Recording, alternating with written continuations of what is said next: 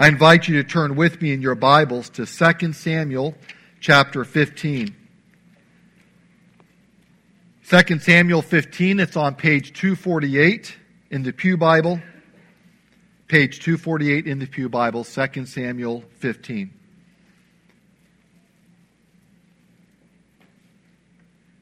In what is the greatest sermon ever in the history of the world, Jesus Christ declared near the outset of that sermon, "Blessed are the meek, for they shall inherit the earth." The German philosopher Friedrich Nietzsche said that that was one of the most seductive lies ever foisted on humanity. And Nietzsche turned Jesus' statement on its head and he said, "Assert yourself, it is the arrogant who take over the earth." Now, probably most of us would be more inclined to embrace the words of Jesus over Nietzsche. But sometimes when we face hard circumstances in life, when we're trying to do the right thing, and others seem to be advancing beyond us, they seem to be successful, and we seem to be flailing, it's sometimes hard to get over the notion that nice guys finish last. And that's why I believe that expression is so well known. We don't want to believe it's true, but sometimes we wonder if it's true. And that certainly seems to be the case as Absalom, David's son, conspires against his own father to seize the kingship of Israel. Absalom seems to be on the rise. He is indeed on the rise. And David appears in weakness, in retreat from his son. So we're going to come into some gloomy chapters here in 2 Samuel 15 and 16 as Absalom makes his power grab for the throne. This was a terrible sin on Absalom's part, as we will see.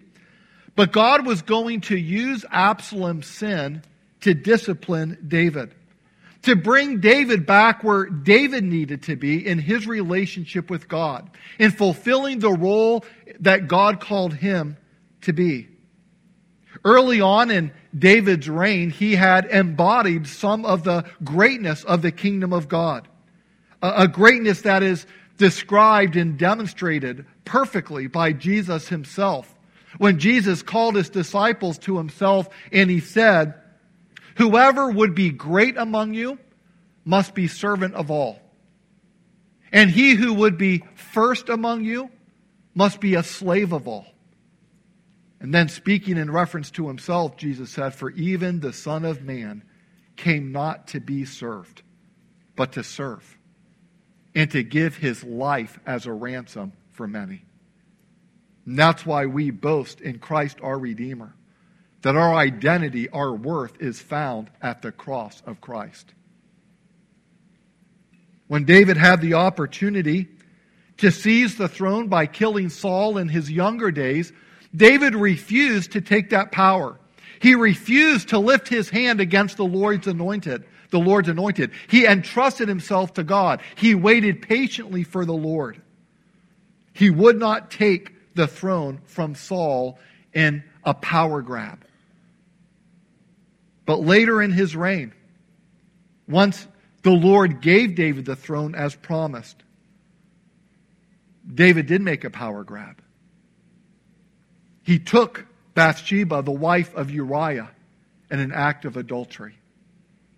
And then to cover his sin, David used his power to take Uriah's life. When David was confronted about his sin, he confessed it, saying, "I have sinned against the Lord." And those were not mere words to David. He really meant it. And God, in his mercy, took away David's sin. God forgave David. He pardoned him.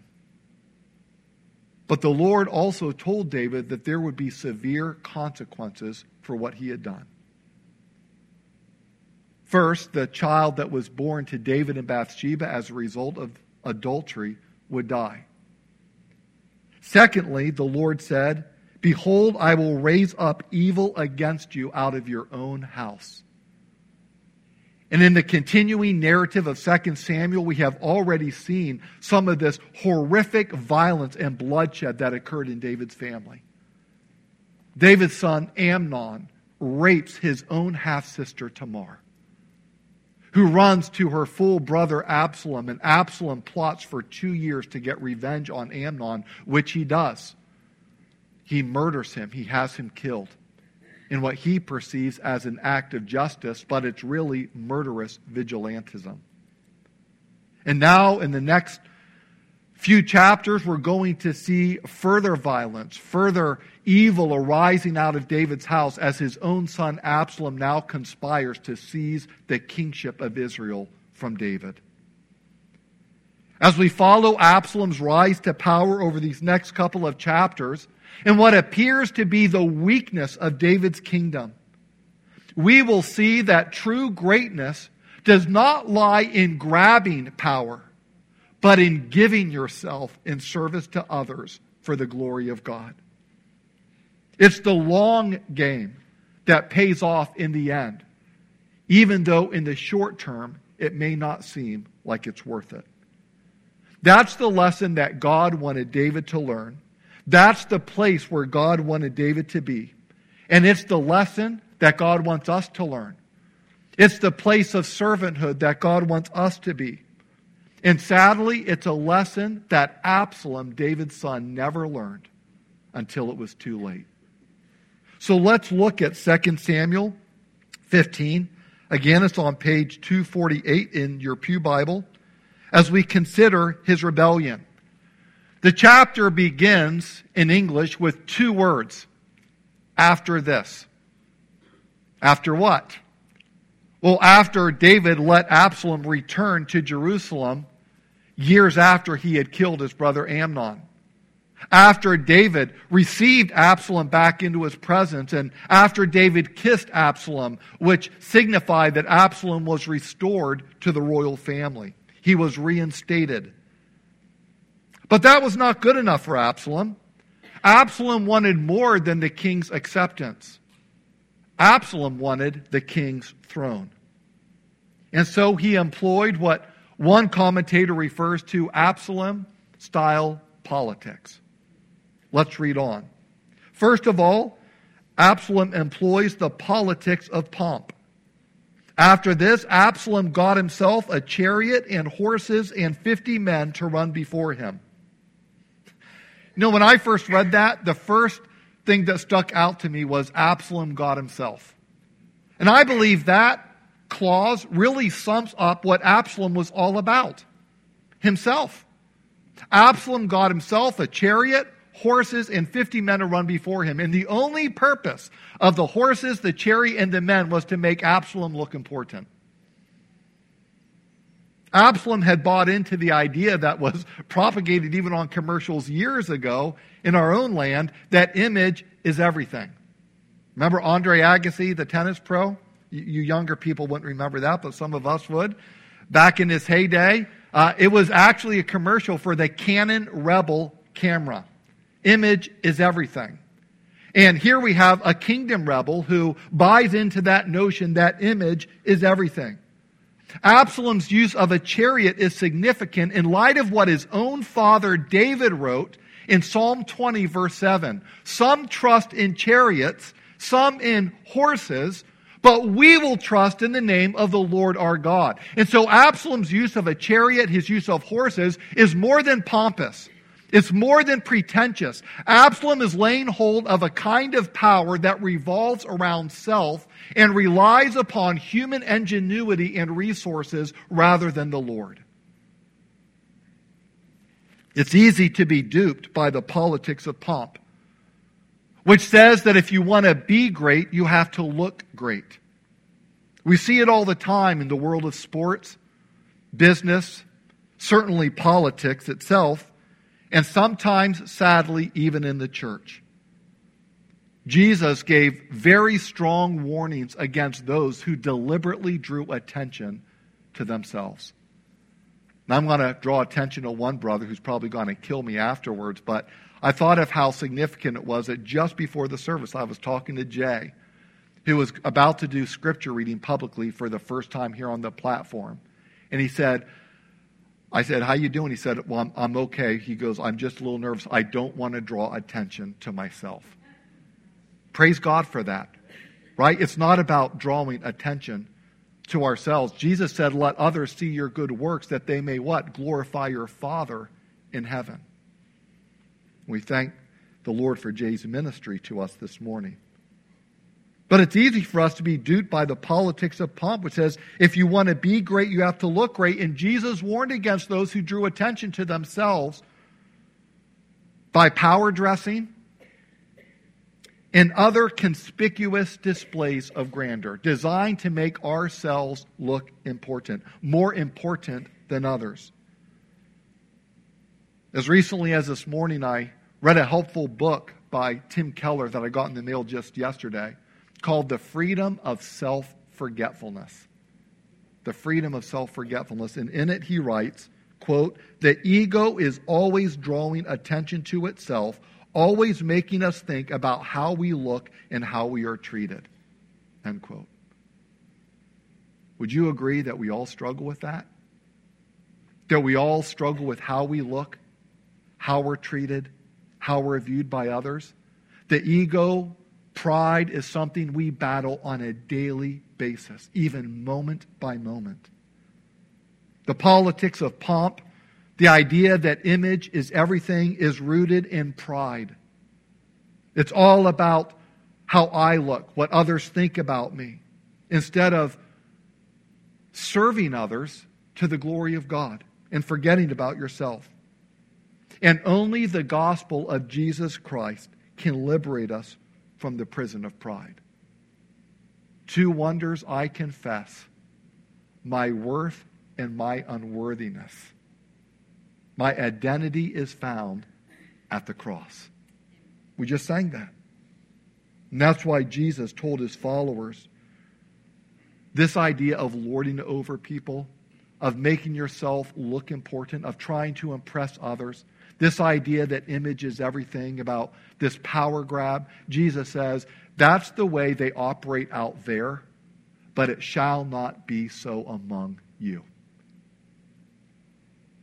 Well, after employing the politics of pomp, Absalom goes on to employ the politics of promises. And don't we see that in politics today?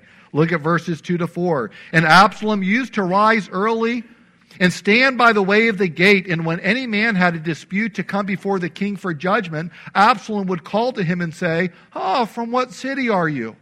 And when he said, your servant is of such and such a tribe in Israel, Absalom would say, see, your claims are good and right, but there is no man designated by the king to hear you. Then Absalom would say, oh, that I were judge in the land. Then every man with a dispute or cause might come to me, and I would give him justice. What a weasel. Do you see what he's doing? Oh, now what's your name? Oh, where are you from? Oh, it's so good. Oh, I hear exactly what you're saying. I share your concern. If only the king had someone that cared enough to listen to you. Oh, if only I were appointed judge. He doesn't say king, because that might be too obvious. If I were appointed judge, I would give justice to everyone. He sounds like the politicians that promise everything, right? More entitlements, lower taxes, and we're going to balance the budget. And everything you want. If you want your wildest dreams to come true, just elect me, and they'll come true. It's the politics of promises. The politics of promises is designed to sow discontent in people's hearts with those who are presently in leadership, so that they will see you as the solution to their unhappiness. We see it in politics all the time today. Absalom employed these politics. They're nothing new. We should know better than to be duped by the politics of promises, but so often we are. But then Absalom caps it all off. After employing the politics of his pomp, the politics of promises, now he sprinkles a little bit of charm on top. The politics of pleasing, we could call it. Verses 5 and 6. And whenever a man came near to pay homage to him, he would put out his hand and take hold of him and kiss him. Thus Absalom did to all of Israel who came to the king for judgment. So Absalom stole the hearts of the men of Israel. One paraphrase of this verse says, whenever someone would treat him with special honor, he would shrug it off and treat him like an equal, making him feel important.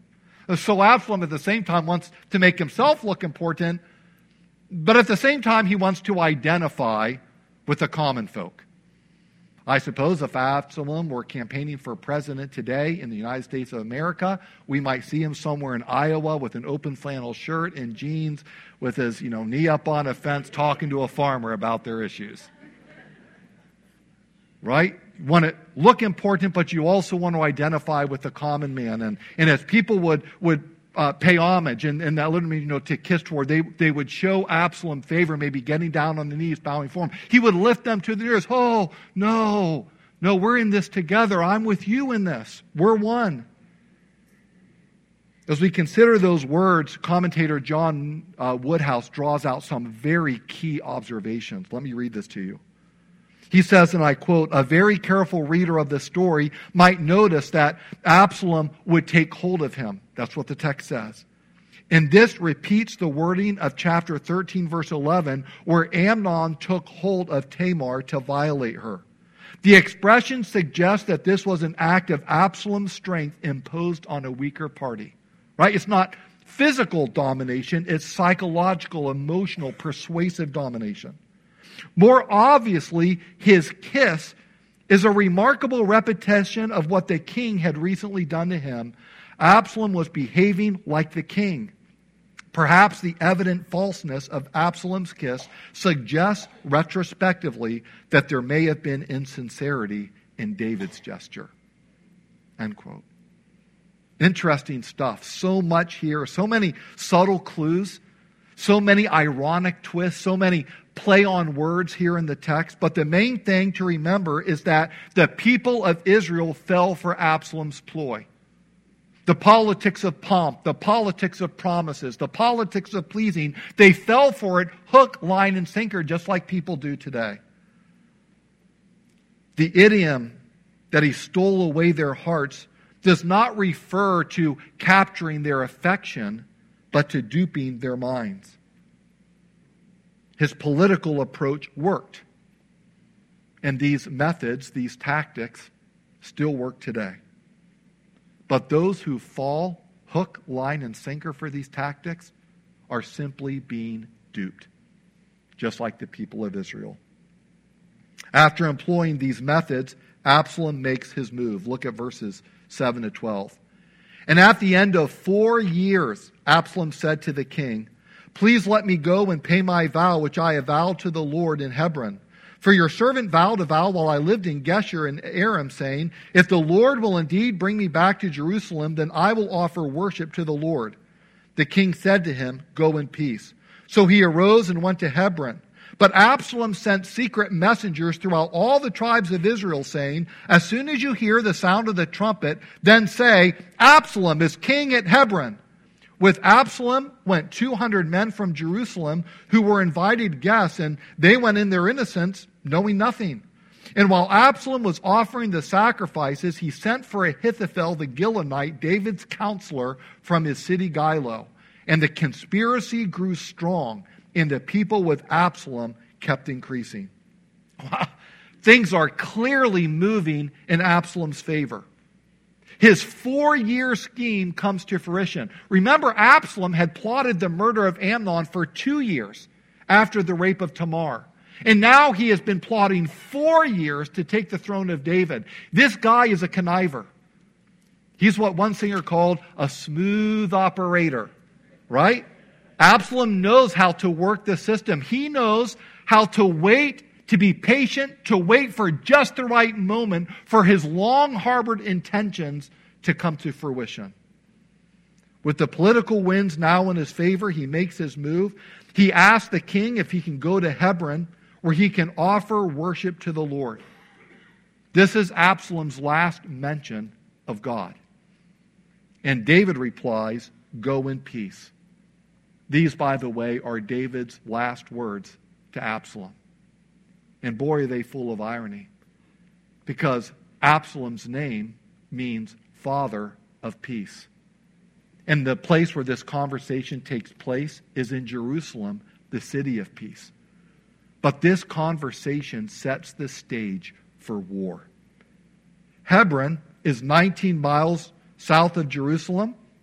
It was Absalom's birthplace, which would make sense for him to offer worship to the Lord there. But there is more to this than met the eye, because it is also the place, you might remember, where David was first anointed king. Furthermore, I appreciate what one commentator pointed out, it was also Abraham's town, and therefore linked David's kingship to God's promises to Abraham. So this is a big deal to go to Hebron and be anointed king there. This is where Absalom is going to launch his conspiracy to get rid of King David and to usurp his throne. And I thought, even as this morning, as I reviewed those verses, I said, boy, it's easy for us to look at what a weasel Absalom was. But in a far greater way, we are guilty of the same crime when we try to contend for supremacy with God himself. Where God is the rightful king, and we are wanting to usurp God's rightful authority over our lives and live our lives our way instead of God's way. We are guilty of cosmic treason against the ultimate true king. Sadly, in a very natural way, there is an Absalom in all of us. And that requires repentance. And so began David's darkest day. But in the midst of David's retreat, this very dark season he goes through, we see the light of his character begin to shine once again. We see some of the old David come back, the David that submitted himself fully to the will of God and was also concerned about the interests of others as the shepherd of Israel. About a month ago, Pastor Mike preached a sermon that was appropriately titled, Like Father, Like Son. Well, in this case, we see that the Father is not like his Son. Instead of grabbing power, he gives himself in service to others for God's glory. Those who serve themselves are not submitted to God's will. Those who serve themselves are not submitted to God's will. Well, so much for Absalom. But how did his actions, his politics, his maneuvering, his methods, and his move, how did all this affect David? Well, that's the rest of the chapter, David's retreat. David's retreat. Look at verses 13 to 17 of 2 Samuel 15. And a messenger came to David saying, the hearts of the men of Israel have gone after Absalom. Then David said to all his servants who were with him at Jerusalem, arise, let us flee, or else there will be no escape for us from Absalom. Go quickly, lest he overtake us. Quickly, and bring down ruin on us, and strike the city with the edge of the sword. And the king's servant said to the king, behold, your servants are ready to do whatever my lord the king decides. So the king went out and all his household after him. And the king left 10 concubines to keep the house. And the king went out and all the people after him. And they halted at the last house, meaning they're the edge of the city. Talk about history repeating itself. David is a fugitive once again. Only this time it's not from King Saul. It's from his own son. And yet we see that David is not alone, for the text says in verse 17 that the king went out and all the people after him. Literally it says they went out in his feet. And that is meant to indicate how close these people were to David, how much they trusted him. They were ready to do anything David wanted them to do. The Hebrew expression in his feet also indicates that David literally left the city on foot. And as we see that in contrast to Absalom, we say, wow, there was no pomp at all in David's departure from Jerusalem. How different from the day that he triumphantly took over the city. Do you remember that? Do you remember with the great joy that he experienced as he brought the ark of God into the city? But now, barefoot, weeping, David leaves the city. It was a sad, dark day. You know, the author of Hebrews reminds us that no discipline at the time is pleasant, but painful. And yet afterwards it produces the peaceful harvest of right living by those who have been trained by it. So even as David retreats from Absalom, what we're seeing is, yes, he's retreating from Absalom, but he's actually moving forward spiritually. God's discipline is accomplishing its designed purpose in David's life. Absalom is responsible, fully responsible for his sin, but God is sovereign over Absalom's sin and is using it for a good purpose in David's life. As David and those with him come to the edge of the city, they halt at the last house. Picking up the narrative in verse 18, we read, "And all his servants passed by him, and all the Kerethites, and all the Pelethites, and all the 600 Gittites who had followed him from Gath, passed on before the king. Then the king said to Ittai the Gittite, 'Why do you also go with us? Go back and stay with the king, for you are a foreigner and also an exile from your home. You came only yesterday, and shall I today make you wander about with us, since I go I know not where? Go back and take your brothers with you, and may the Lord show steadfast love and faithfulness to you.' But Ittai answered the king, 'As the Lord lives, and as my lord the king lives, wherever my lord the king shall be, whether for death or for life, there also will your servant be.' And David said to Ittai, 'Go then, pass on.' So Ittai the Gittite passed on with all his men and all the little ones who were with him," his own children.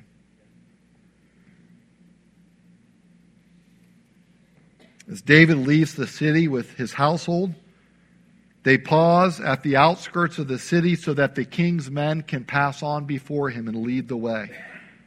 The king's men consist of the Kerethites and the Pelethites. They're not mentioned much in Scripture. I think both of their designations appear less than 10 times in the whole of Scripture. But without going to the other verses that speak of them, there's an indication that they were a subgroup of the Philistines, or they were a people that were closely associated with the Philistines.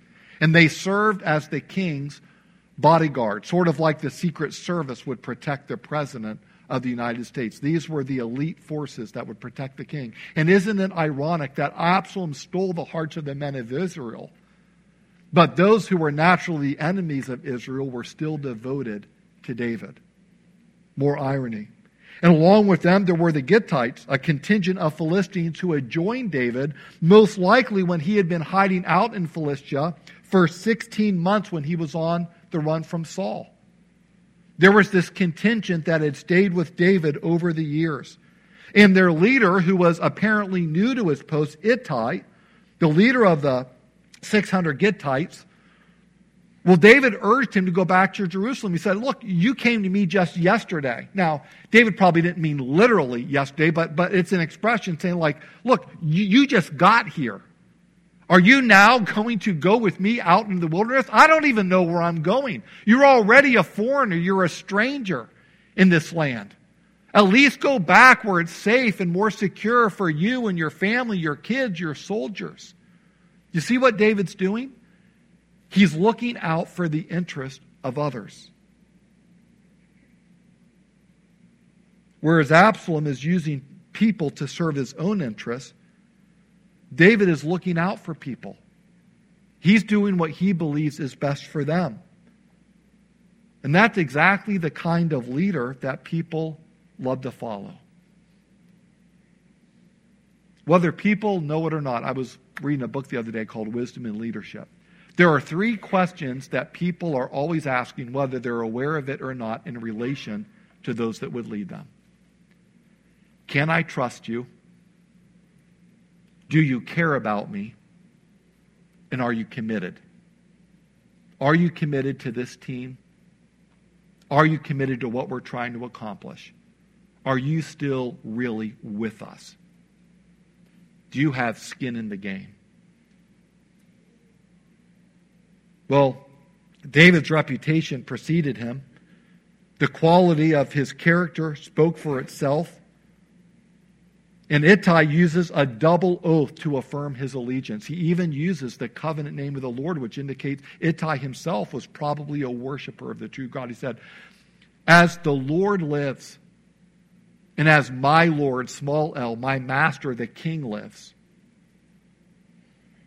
that's where I will be wherever you go, whether that means life or death.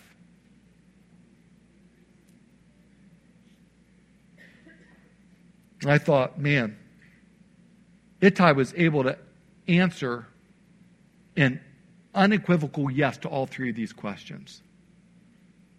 Can I trust you? Absolutely. Do you care about me? You've just shown that you care about me. And are you committed to this? Yes, you are. I thought, if Ittai, in such a short time with David, could see that for himself and show such allegiance to him, how much more should we as followers of the Lord Jesus Christ be committed to following him?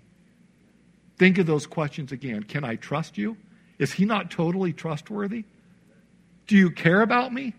He loved us so much he gave his life for us. And are you totally in this?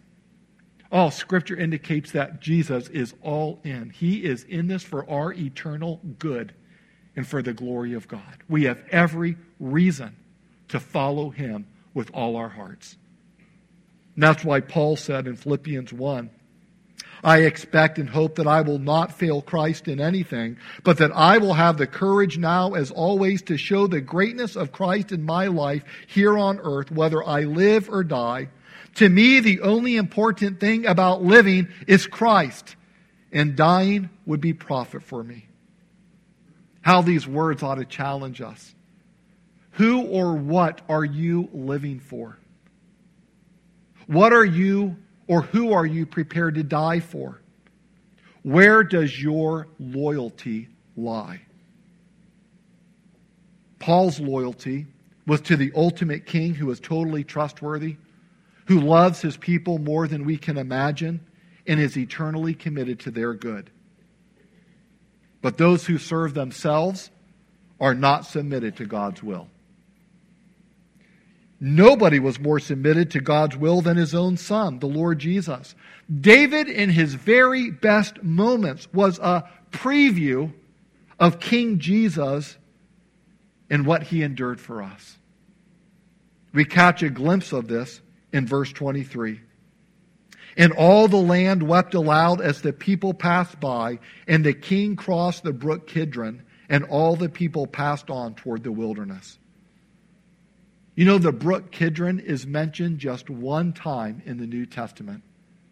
John 18:1, which says, when Jesus had spoken these words, talking about his high priestly prayer for his disciples in John 17 and the words he spoke at the Passover meal where he instituted the Lord's Supper, saying, the bread is my body which is for you. This cup is my blood which is poured out for you. After Jesus had spoken these words, he went out with his disciples and crossed the brook Kidron, where there was a garden which he and his disciples entered.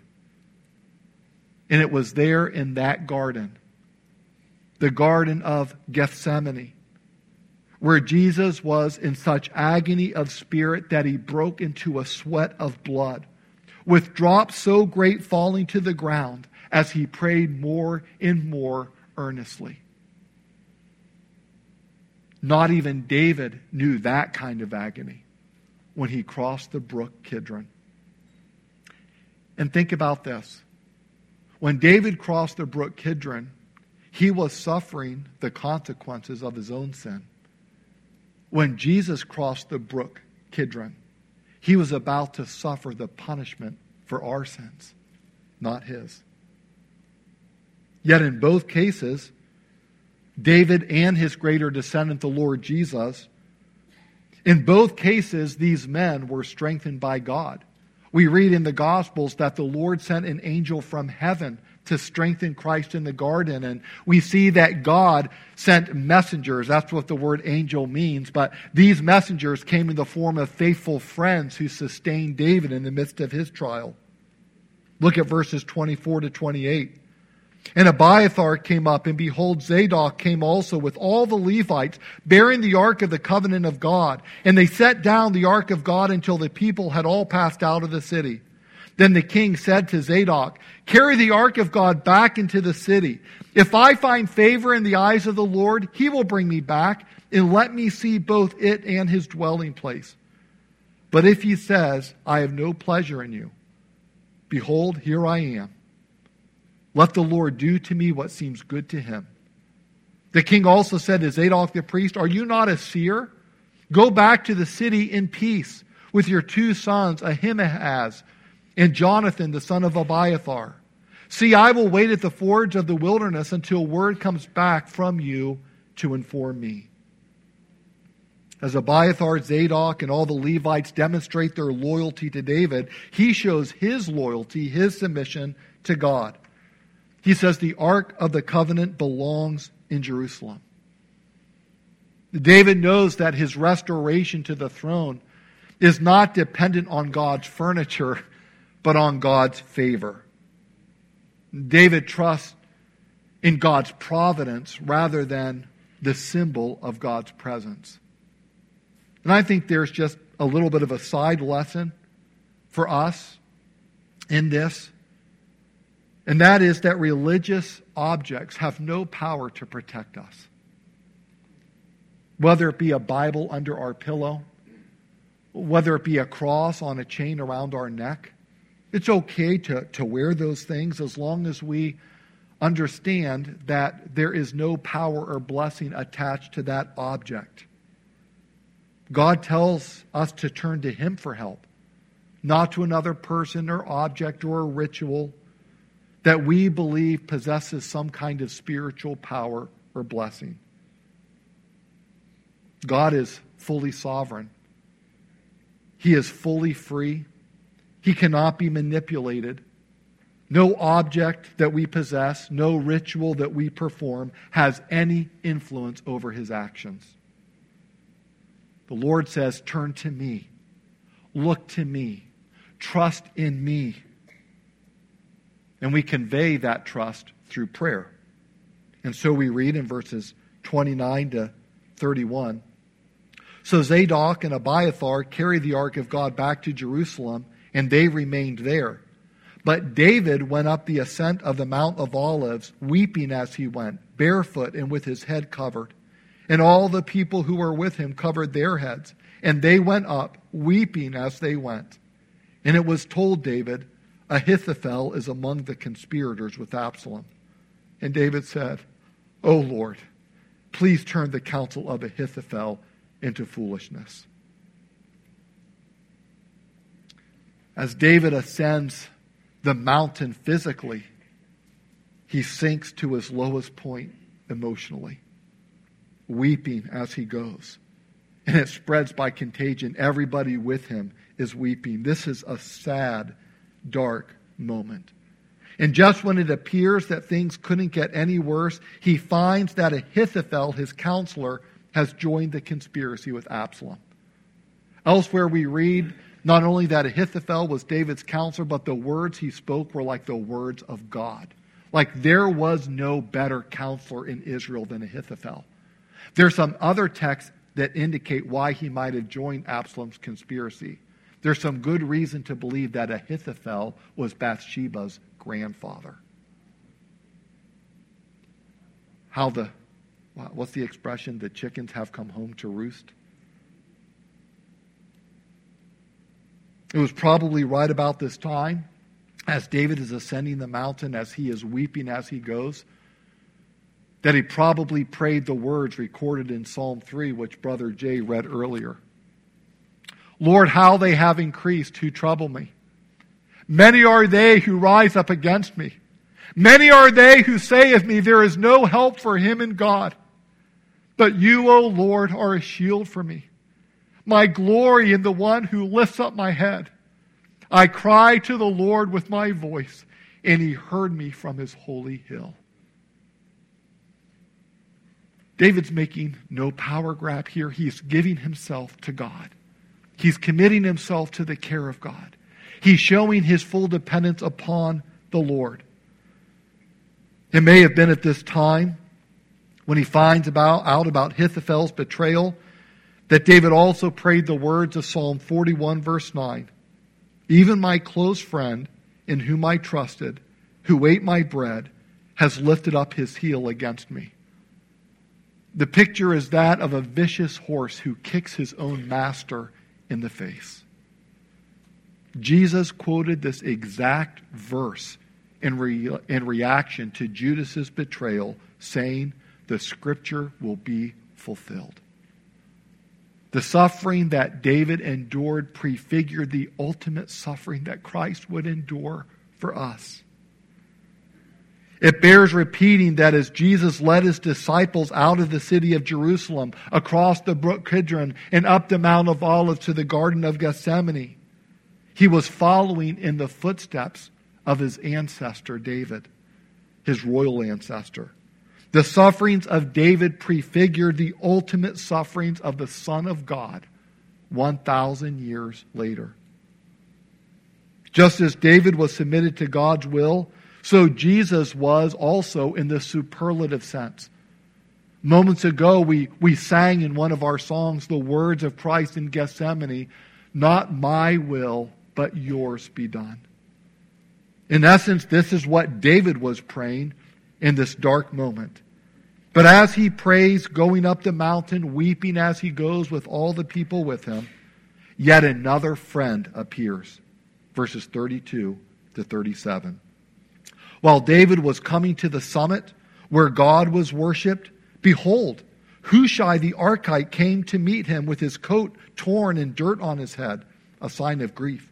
David said to him, if you go on with me, you'll be a burden to me. But if you return to the city and say to Absalom, I will be your servant, O king, as I have been your father's servant in time past, so now I will be your servant, then you will defeat for me the counsel of Ahithophel.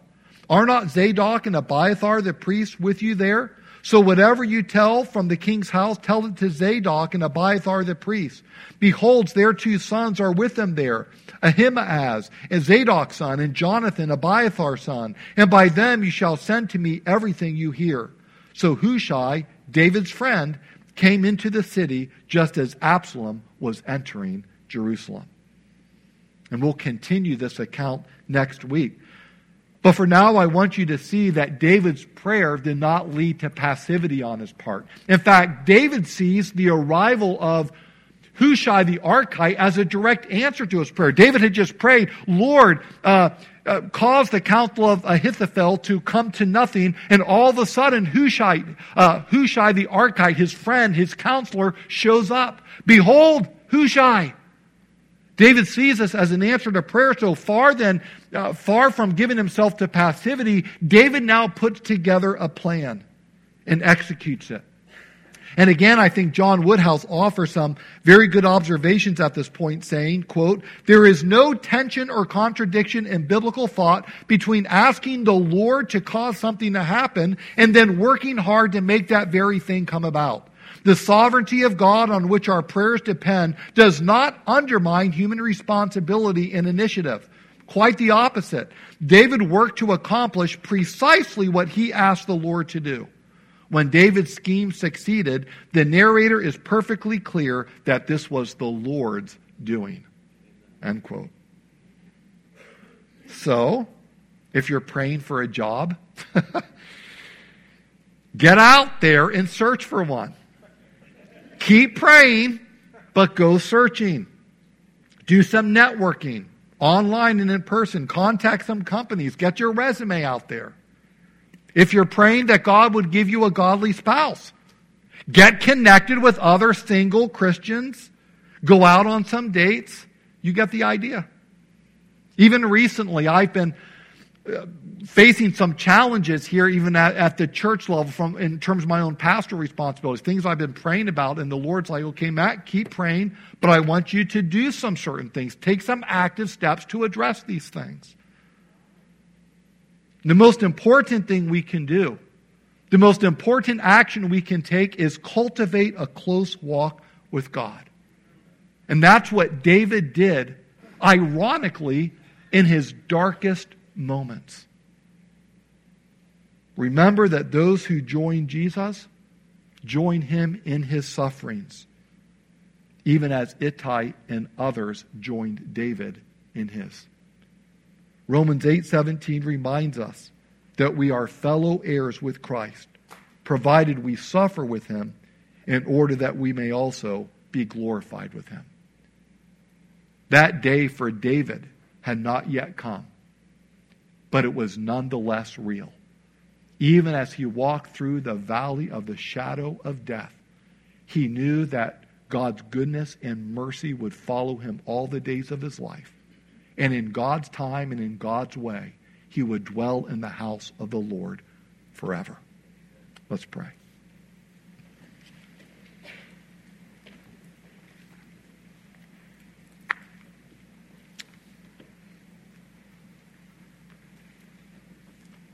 Lord God,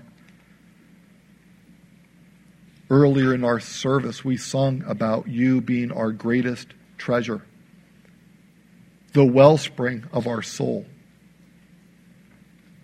And yet, Lord, we confess that there are times that we take our eyes off Jesus and look for other things, other people, other pursuits, other accomplishments to bring us the satisfaction that is only found in you.